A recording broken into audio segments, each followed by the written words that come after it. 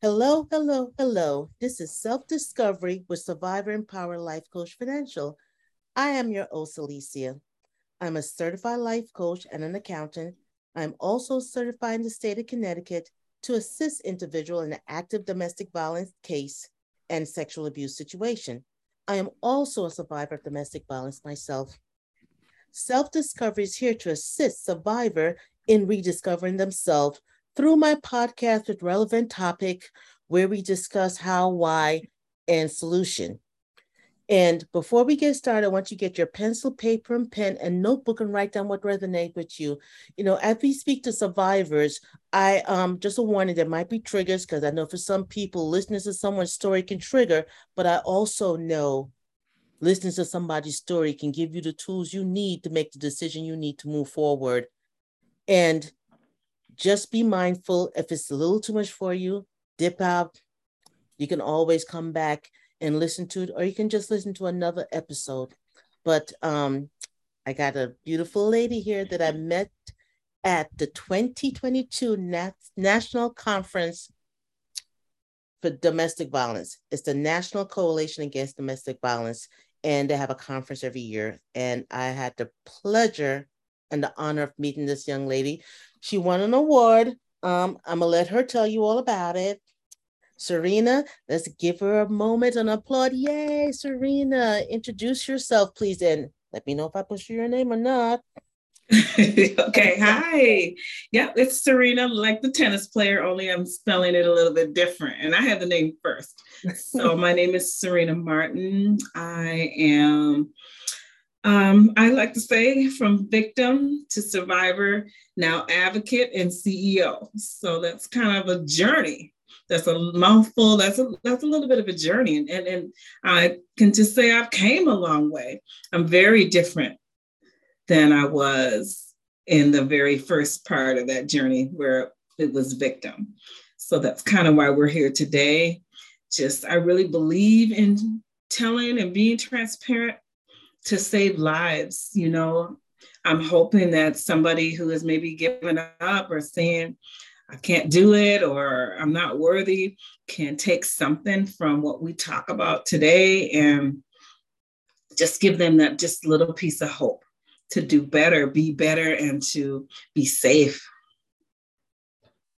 Okay, so Serena, tell us about your situation. You can start wherever you feel. Well, I am a person, I didn't grow up with domestic violence. So I don't really consider myself like generational. I did grow up with some other things, other trauma and different things like that, but I did not grow up even knowing what domestic violence was. And I'm that person that didn't really realize it until kind of the end. And I think that's very common with a lot of survivors. Like, I hear people say, oh, we got into it, we were fighting, those things. It's domestic violence, and it was for me as well. Um, I was that person, married, this, that, and the other. And then I went through a divorce, very just hurtful, just a time of, I really didn't know what was going on. We think of marriage to last forever, this, that, and the other. Mine didn't. That was a whole production in itself. And in the midst of that, I got involved in a relationship that was very unhealthy. Mm-hmm. From A to Z. I mean, we're talking verbal name calling, saying you'll be nothing. I had 2 children, nobody's going to want you. You've got kids already. I was 50 pounds lighter than I am now. They were calling me fat. And I'm thinking, like, oh, wow. Just to put it out there, she looks fabulous. Well, thank you. Fabulous. Thank you so much. And they were a big person. So since those mind games and a lot of that just mental, just draining, and it got physical. The physical, I was a little bitty thing. I was 115 pounds. They were close to 300. And that doesn't even matter. But in my situation, it's a part of it because it's intimidating. It was, there was fear, there was all these things.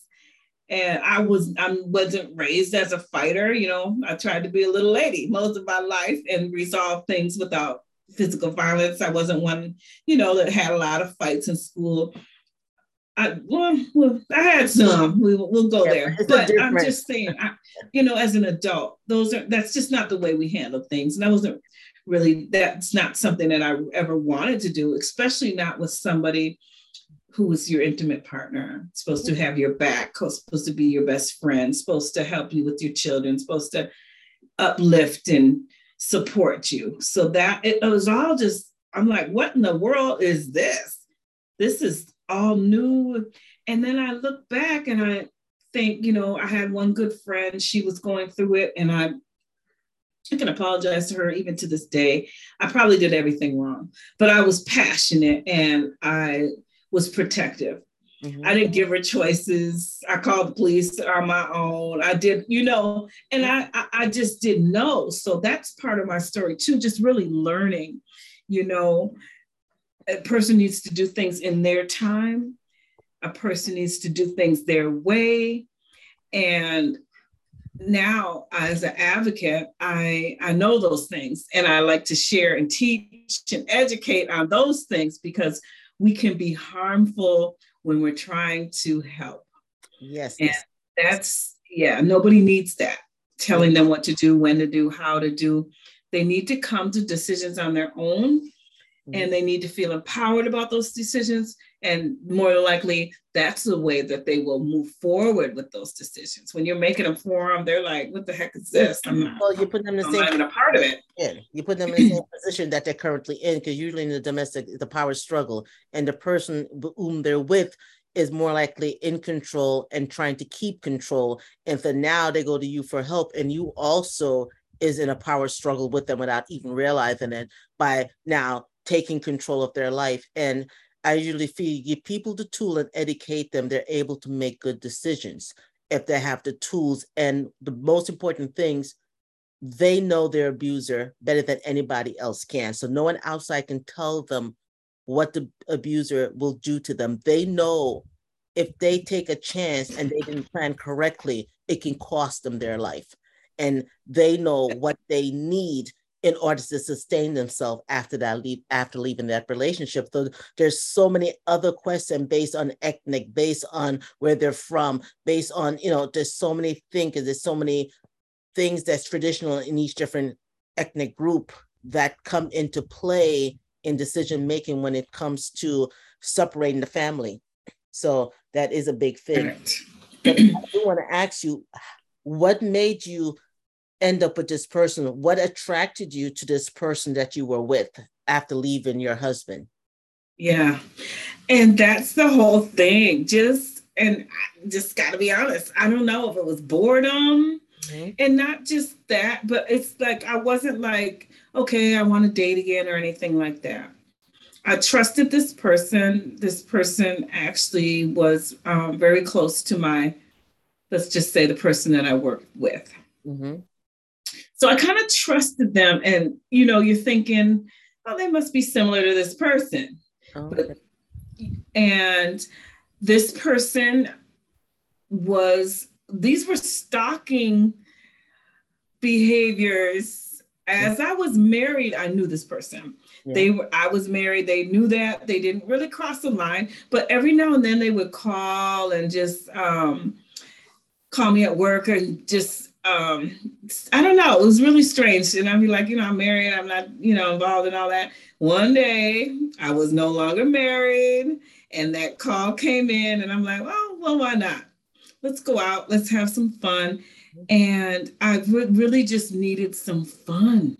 I was really sad and lonely. I have been in a relationship for many, many years, marriage, and I was not healed. Okay, you were looking for distraction.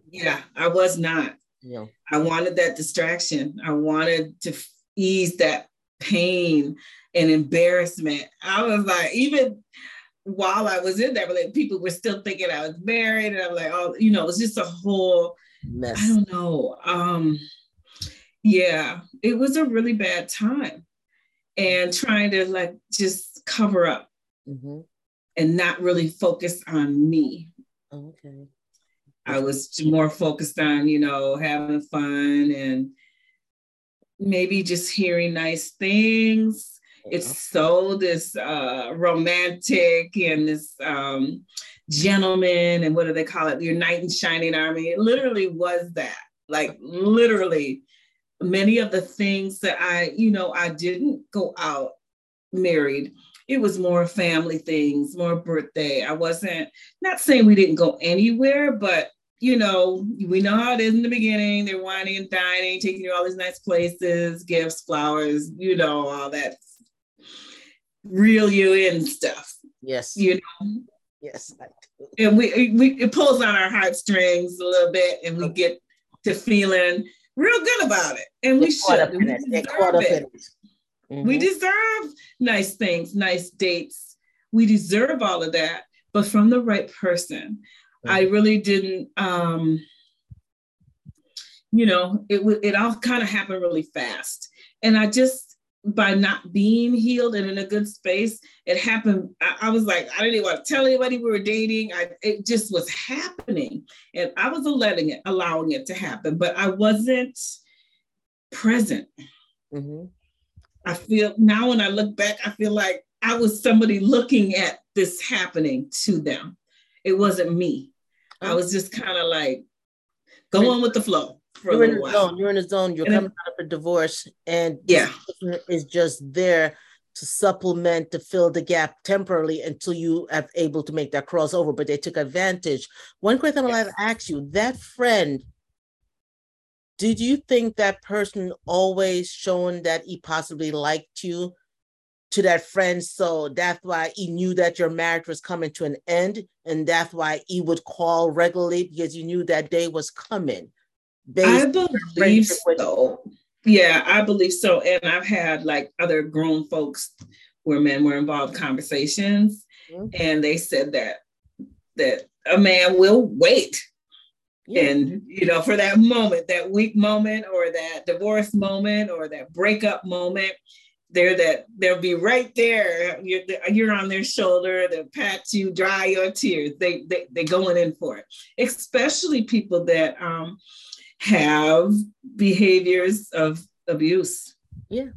It's like predatory almost. And I'm not trying to name call or put titles on it. I'm just telling it like it is. And I've noticed it as an advocate and hearing other women's stories and other survivors' stories. This is very typical. Yeah. Where it's like this cat and mouse type thing. It's almost predator, like waiting in the midst of how they're gonna kind of squeeze in. Well, it's all about getting the person at a vulnerable time. One of the things about people who strive on weaker people in weaker moment is knowing the opportunity.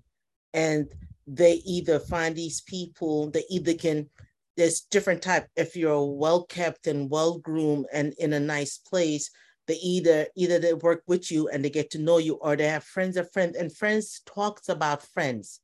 And if your friend talk, oh, I have a beautiful friend here and she's nice, and I'm sure I've seen pictures, oh, but she's going through a bad marriage right now. That person here's my perk up, and then they're more interested.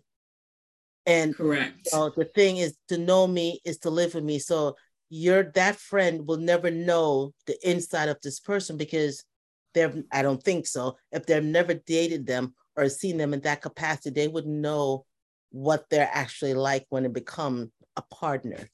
But yeah.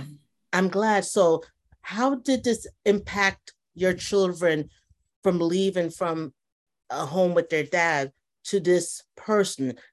Is behavior, was it in the bedroom only where he was mean, or was it all the time, even in the same space with your kids?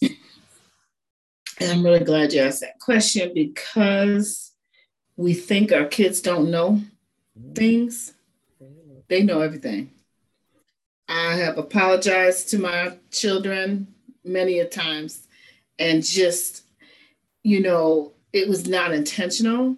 And no, I didn't have them around that much, but they, like I said, they know everything. Your kids know everything. You're not hiding it. You think you are, you're not. And I'm living proof.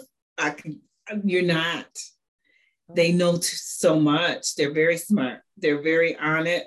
They know you, first of all, and they know your behaviors. You know, I was in school even at the time, and you know, trying to get through it. I remember my college, one time they called all my college professors. It was just embarrassing. You know, I was one of those people that I embarrass very, very easily, or I'm just, you know, I just don't like my business out there. So that was another thing that really fueled their behavior. They knew I wasn't going to tell nobody. They knew I wasn't going to ask for help.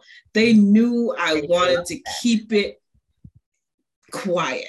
And they were like, yeah.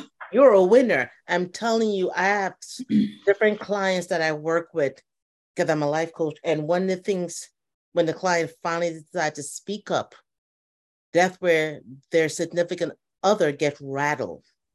Because they know the day they decide to speak up, that means they're serious in the action they're about to take. Yeah.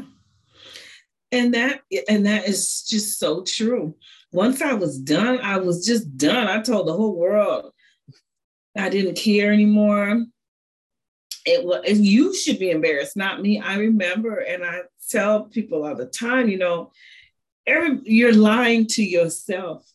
I thought my friends and family and sisters and nobody knew. Oh, they know. My mother didn't know. She was not in town.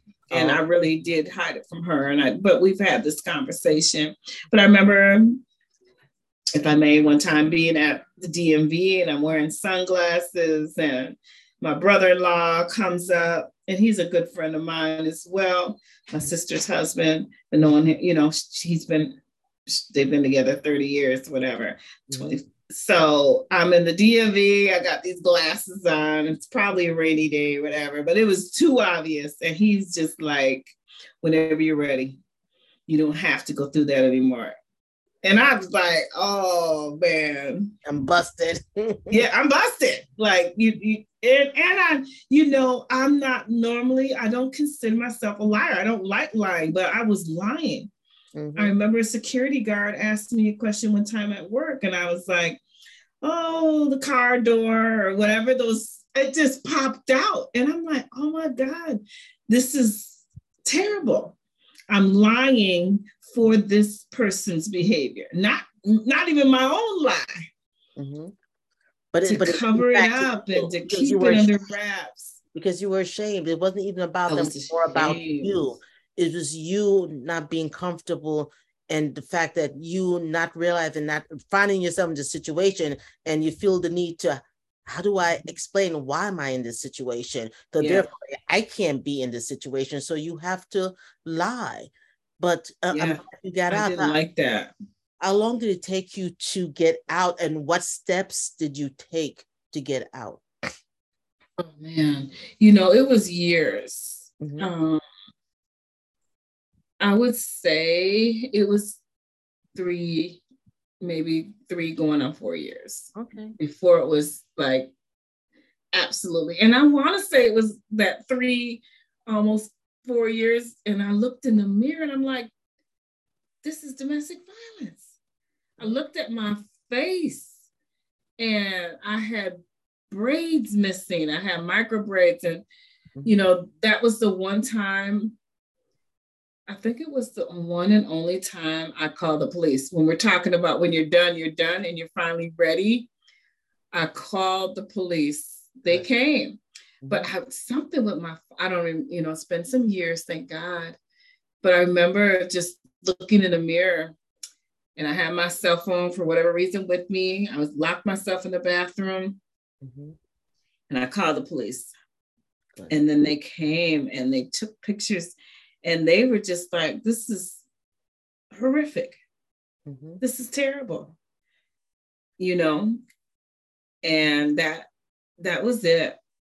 That was it. That day, I just knew, you're fearful for your life. I think there had probably even been, maybe worse incidents. Mm-hmm. But this one, for some reason, it was like, no, I can't do this anymore. Good. I can't. And when they say it takes 8 to 10 times or 12 times or 20 times to leave, it's the truth. Yes. People need to really realize that it's not that somebody doesn't want to leave. Maybe they don't know how. Mm-hmm. Where was I going? And I've always worked, and I'm not saying anything about anybody who doesn't or hasn't, because I worked, but I didn't, I don't know if I just didn't have the strength to leave and get my own place or whatever it was. It took time. It took time for me to really just process it, come up with a plan, come up with the money, yes, and go. And thank God I was in school. I think I got a refund check and I hit it. Good. I was calling around, looking for places. But I mean, when I left, and that was another weird incident, he had packed up the whole house.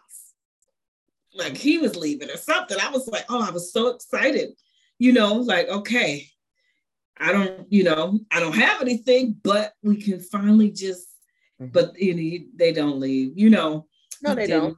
He just wanted to like apologize over and over and over and over and over. And I'm like, just take the stuff. I don't leave. I got my clothes. I got my kids' clothes. They were kind of distant, and I have to really hand it to my sisters. They were protective. They kept the kids. I would like have to leave sometimes and just go. Mm-hmm. But they were safe. They were with my daughters. Mm-hmm. And, it's a process. When people say just leave, what are you doing? No. You don't deserve that, this, that. It's not that maybe somebody doesn't know that. Are you going to pay their rent? Are you going to pay their security rent? Are you going to buy them new furniture? Maybe, are you going to drive them to work every day? These sounds like material things, but in a survivor mode, when you have nothing and your relationship's haywire and your feelings are haywire, just saying that's just almost taking somebody, it just makes you feel worse. Yes. Why won't you just leave? It's support. I tell people all the time, the best way to help a friend who's in a domestic situation is to be patient. Be patient and just listen and don't judge. Don't be so quick to say, if I were you, I would do A, B, and C, because I tell people, and I tell my client all the time, the dynamic that person is having with that other person only can happen with them. If you were to move one of the players and another player, the situation would be different. What take place, that situation only will occur with those two people. That means you can't tell me about yours friend, Bill, Bob, Joe, Mary, Tatiana, whoever you want. It's not the same dynamic. And you cannot say you did this with yours and you got away. Maybe yours in the field, you were worth going to jail for, so he didn't come after you. That person's situation might be different. So we have to hear when our friends are in trouble, listen to them, give them information, and sit back and be there when they make that decision to walk away. And if they don't make that decision, if you keep helping them pour into themselves, because when you feel better about yourself, you're able to make better decisions for yourself. So people out there, patient, be non-judgmental is the best thing. Even though you're going to get frustrated, be patient and don't be so quick to judge. Yeah, it's just so true, because you think back and you think it's going to be, your BFF or whatever, that person. And a lot of times it's not. It could actually be a stranger.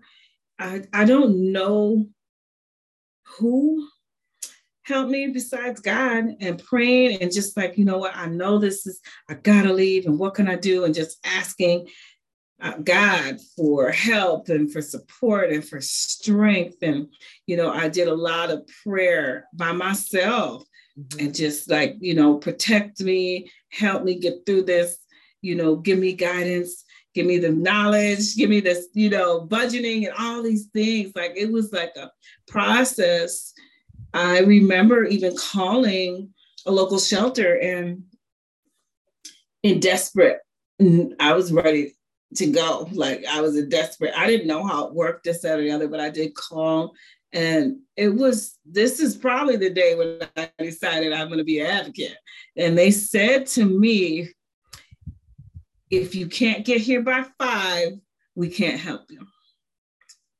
And I was like, dang, I worked till 5. And I just it never even crossed my mind to leave work early. And I'm like, I need my money. I need to get, what if this doesn't work out? I'm in survivor mode. Yes. But those words were like, I finally got the courage to call somebody and get some help. And that just, it ruined it for me. So I'm like, well, there's no help.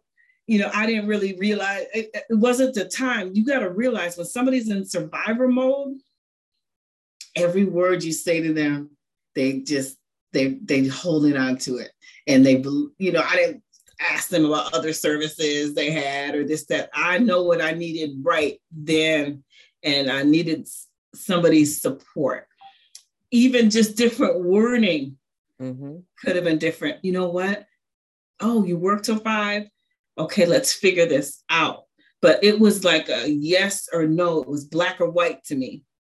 And that wasn't what I needed right there and then. And then again, you're like, well, why did I even tell anybody? What's the point?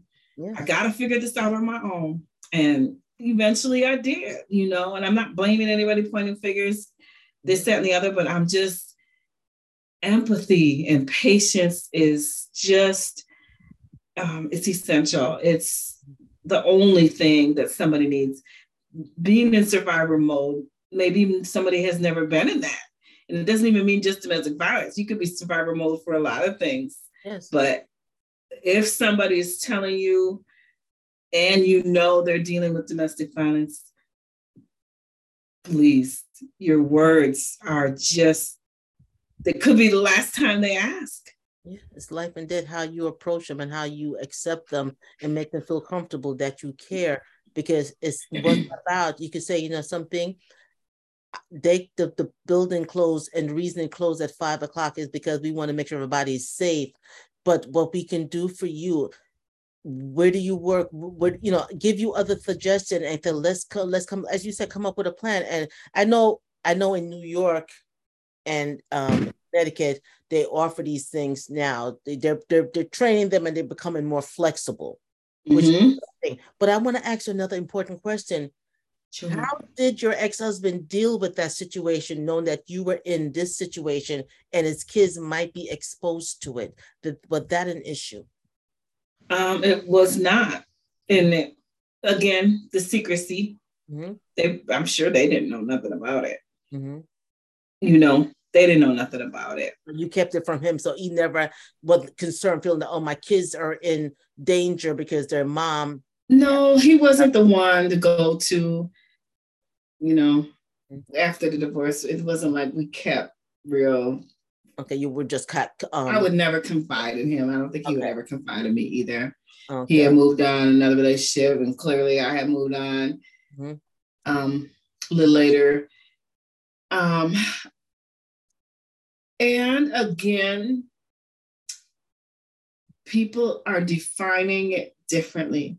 Getting into it is not the same as saying I'm in a domestic violence relationship. Do you know what I mean? Okay. I remember even telling, even if I did say something, I never was like, hey, I'm in a domestic violence relationship or I'm being abused. Says that. Nobody says that. So you need to be ears open. Yes. Getting into it means, what does that mean to you versus what does that mean to this person? Can you tell me a little bit more about that, or getting into it? What, we need to, nobody asked.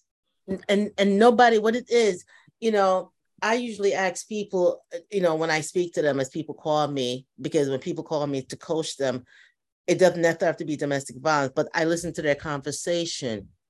And if they bring up their significant other being a little harsh and stuff like that, I'll ask them, so do you feel safe? And I say it in a way where they don't take offense to it. Because safe doesn't mean that he's pounding on you. It could be the intimidation, it could be whatever, but I don't give it a name. I just ask, do you feel safe?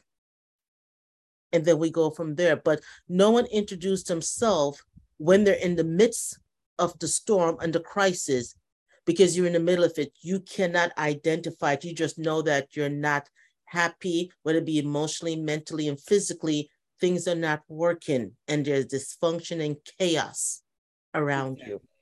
And nobody wants to talk about it unless it's physical violence. Yes. I can't go to the court and say, I'm feeling intimidated. I'm feeling. You can now. You can now. But you have to go sit your butt down, go talk to a cop, Yes. I can't go to the police and say, no, you can't. Maybe verbal, but they're not going to take it as serious as they do if I'm there with a black eye and a busted lip. Mm-hmm. They take domestic violence seriously when it's physical. Yes. I can't say I'm being financially abused. He's taking my phone or whatever. Financial abuse could be so many different things. And I was a victim of a lot of that. Yes. A lot of financial abuse. And that's why I'm very passionate about it right now. But the mental, the verbal, the financial, and even sexual abuse. Yes. Emotional abuse and everything. Nobody wants to talk about it. Yes. If another advocate or us, we'll talk about it. But if we go asking for help or even trying to get into the shelter and different places, services, mm-hmm. you're going to get priority if it's physical. Yeah. The cops have to be involved, invested, and they have to be pushing the envelope. I remember back in my situation, because I'm not one to panic when I'm going through chaos because it doesn't help me think clear. I went to the place, she told me, you're too calm. I'm like, huh? You're too calm. So for her, what I took away from that, in order for me to believe and get the help I need to be hysterical and a lunatic, but mm-hmm. that doesn't bring me calmness and able to move forward. So, but that was over 30 years ago. So I hope they change, from speaking to different places now, they have definitely matured a lot in their mindset, but exactly. A problem.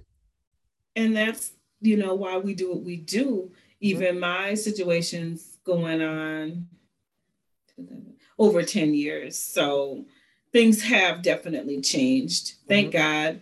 And things can always change. Yes. They can always change. I would not want somebody not asking for help mm-hmm. or keep going. Yes. The first place may not be the one for you, but keep going. You will get some help. Yes. Somebody. And, we're here. That's yes. why we're trying to be more visible and doing these conversations and things like that. Yes. It may, I got discouraged, but I could have kept going and kept asking and trying to figure it out, but I didn't. So I'm just bringing awareness of that because it may be that one time.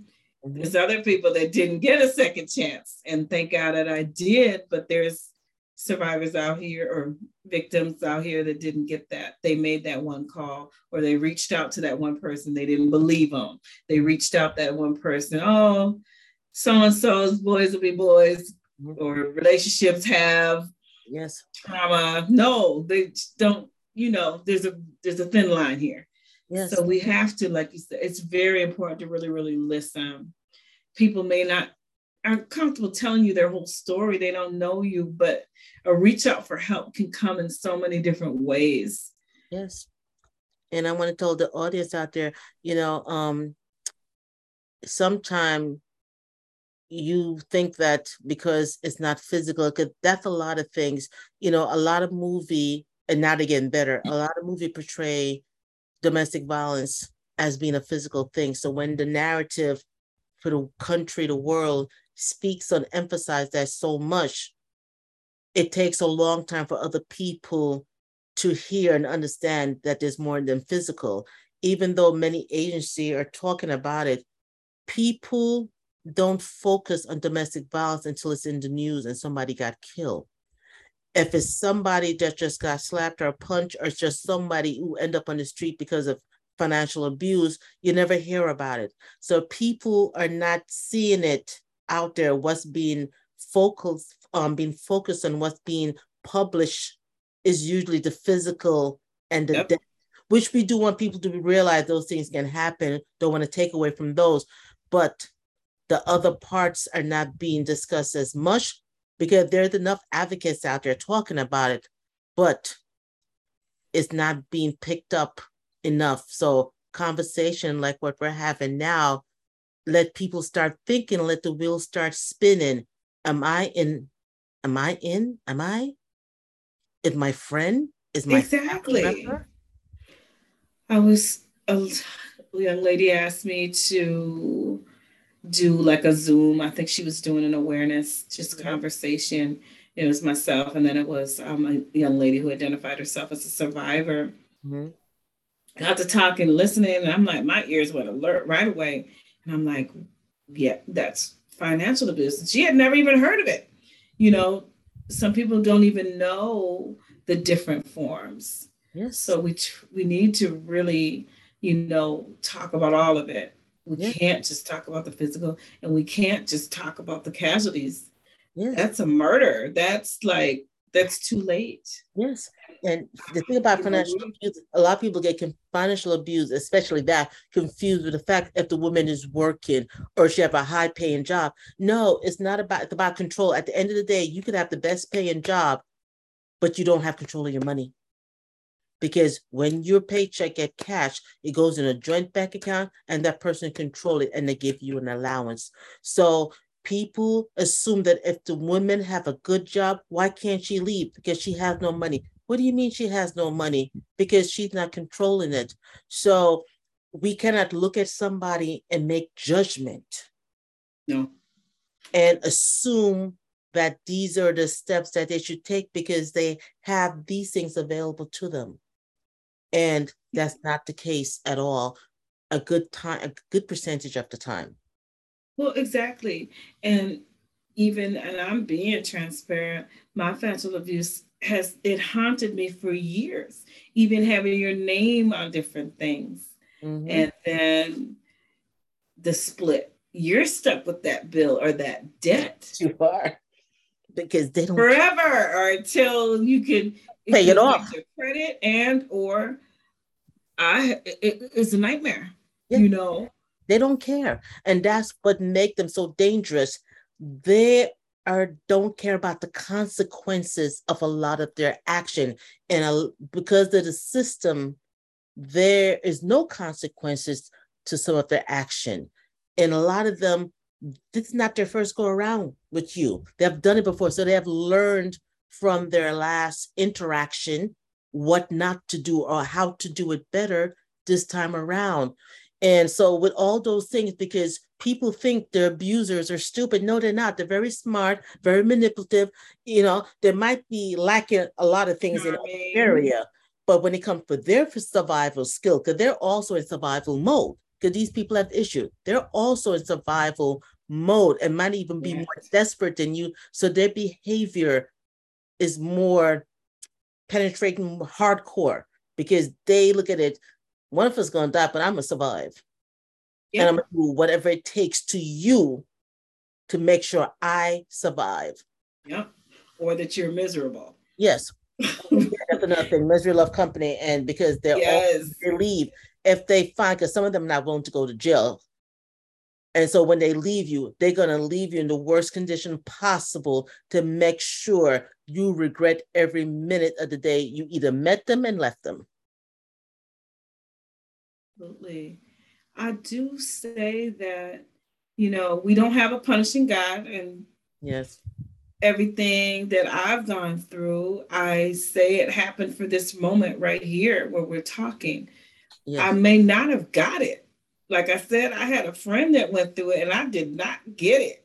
I was passionate about it and protective, but I really didn't get it like I do now. Explain that to me. I'm curious. I'm glad you said it because I speak to a lot of people about that. So when when it was on the other shoe that she was having a problem, how did you react to her? I'm curious. I was just so fearful. I didn't want nobody hurting her. I didn't take into consideration that it wasn't my call to just call the police. It wasn't my call to be like, let's just get somebody to beat them up or whatever the case. You know, I'm coming up with all these suggestions, but I'm not realizing she's not ready to leave yet. She's going home. Mm-hmm. And that's when things can get worse. Now it's out. I know about it. So both of them are embarrassed, but, you know, in her case, the abuser, you know, he could take that out on her.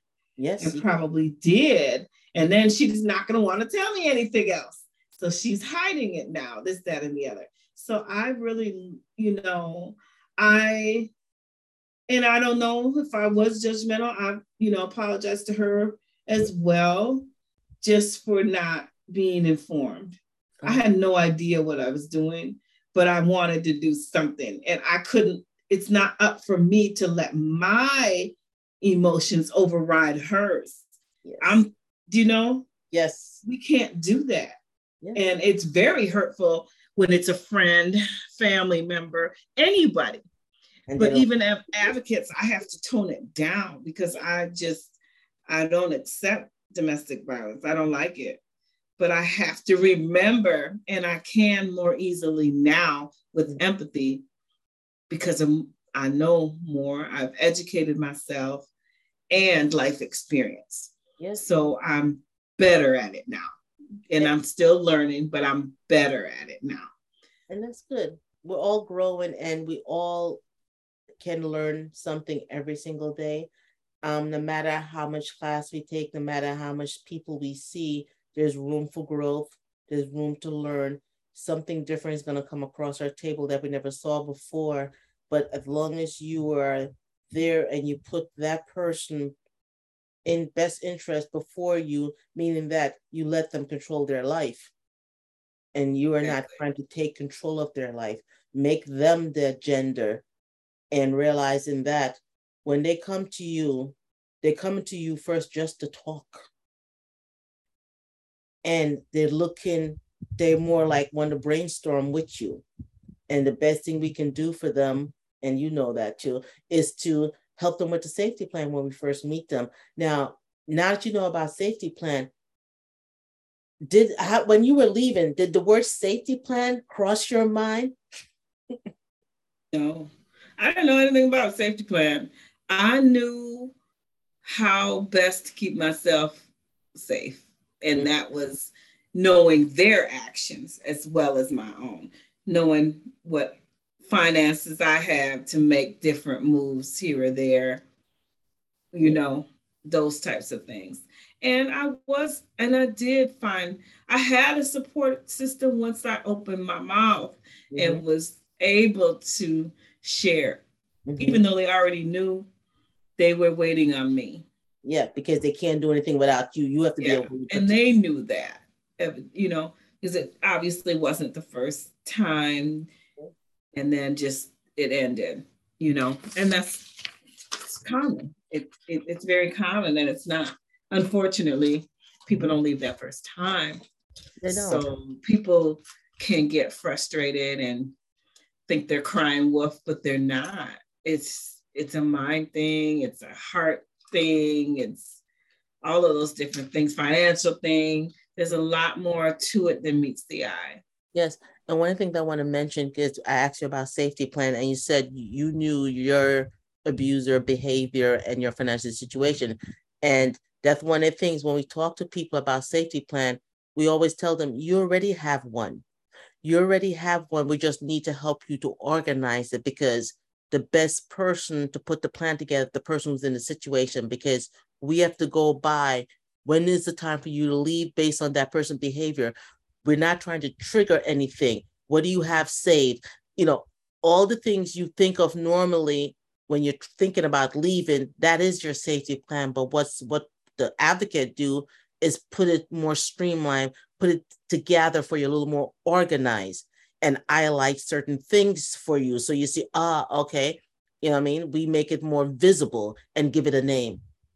Yep, exactly. And I think Yeah. it's important. And I have to bring that up because so many people don't realize when you start thinking like that, you might not be in a good situation. If you're thinking to yourself, okay, I got to be careful. I can't get him mad. Okay, I want to leave some days, but I have to make sure I have it. But you start plotting like that to yourself,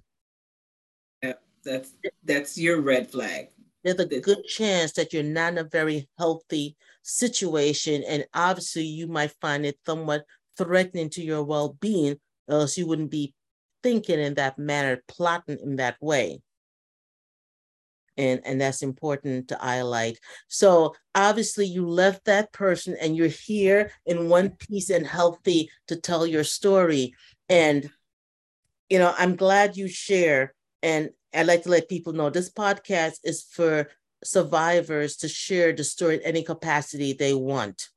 And that's what makes it important, because the detail of nitty-gritty doesn't really help somebody else. It could be traumatized, it could be triggering, but it's to understand the fundamental of identifying when you realize you're in one, the thought process that you went through when you acknowledge, and how the thought process worked to get you out.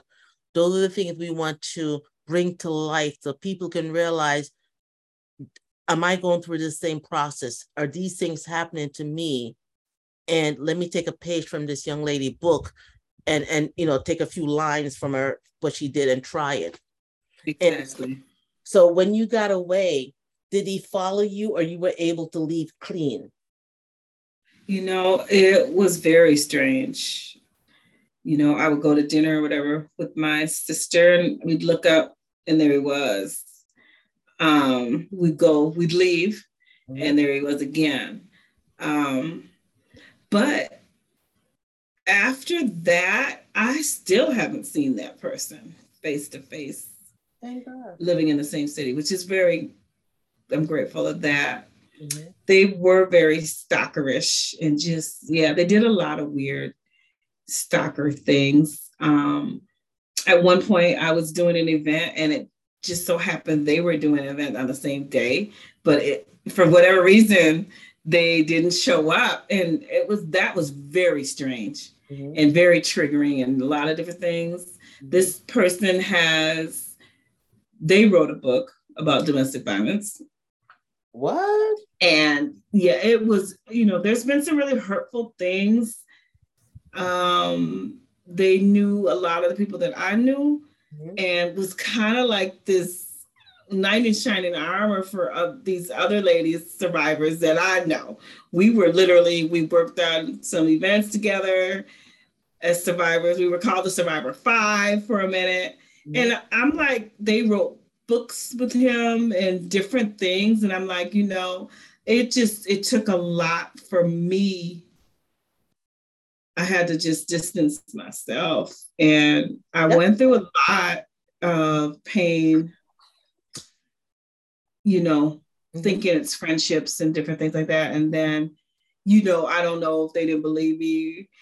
Mm-hmm. And it's not often that you run around and identify who abused you or this, that, and the other. But in these instances, I was afraid, mm-hmm. and I did identify who that person was, because I don't want to bump into them, mm-hmm. or have anything to do with that person. So that was a rough time, because it was the beginning of my healing process. Okay, so you wrote a book, and you connected with the same people, the group that you were in. Yeah, they wrote a book, and one morning I'm listening to one of my sister survivors or whatever. She had a radio show called Speak Your Peace or something like that. We won't get into we won't get into that. But she had a radio show, this is years ago, and they were a guest on the show raising funds for domestic violence. And that's a little And bit. I called her and I'm like, it was just so triggering for me and upsetting and disrespectful. Like, this is serious. This is not a game. This is serious. And it's very serious. That's scary though, because, and it's important that you put that out there because, abusers, like a wolf coming in sheep clothing, they come in so many different ways to get close to women who are vulnerable, who are in certain situation. And after abusing you, to write a book about domestic violence, did he put himself as the abuser or as just a savior? I refuse to read the book. Yeah, I can't. And we won't go there. I have no idea. I just can't do it. So I leave that alone. I've done my own work. Healing's a journey, and there's good days, bad days, but I've been in a good place. I feel good. I'll be writing my own book. Started it and just dipping and dabbing a little bit, but no going backwards and getting upset or even just that's just not part of me. You have the right to write whatever you want. Mm-hmm. And just, I don't even need to know about it, but I did, Yeah. But I think that was intentional. And that kind of stuff is that, it's just doesn't feel good. Well, you have to know what works for you. And if going in that direction is not going to be serving you, then you don't go there. No. Go there. You have to, once you get to the situation, you have to learn to manage yourself. And managing yourself meaning removing negative people out of that space, welcoming positivity, and removing things that doesn't serve you well, an individual along too. So, and that's where we are now. Yes. That's how we started Mahogany Cares. That's how I got certified as an advocate, just wanting to really know more about it and knowing there were these gaps. There was gaps, and I'm not saying I'm here to save everybody, this, that, or the other, but I am here as a resource, support. If you need help, I will do my best to try to find some resources, and we have resources to help you get through that. Okay. When and we know we're not here to judge, we're here to listen and support. And we just started a support group of empowerment, and just, sometimes you get to a point, you're done with that relationship and you need to be in a healthy space to start a new one. And I know a lot about that. I was not. So I've learned a lot along the way. Loving yourself. Oh, I'll take myself on all kinds of dates, even now, and I have a fiance. But it's just, I'm even loving myself. I'm a good person. Just knowing, hey, you're worthy. I'm worthy of nice night out, dinner. Yes. I'll go to a concert. I never did any of those things before. So just building that up and having your own self-worth and self-love and what that looks like. Some of us have never had that our entire life.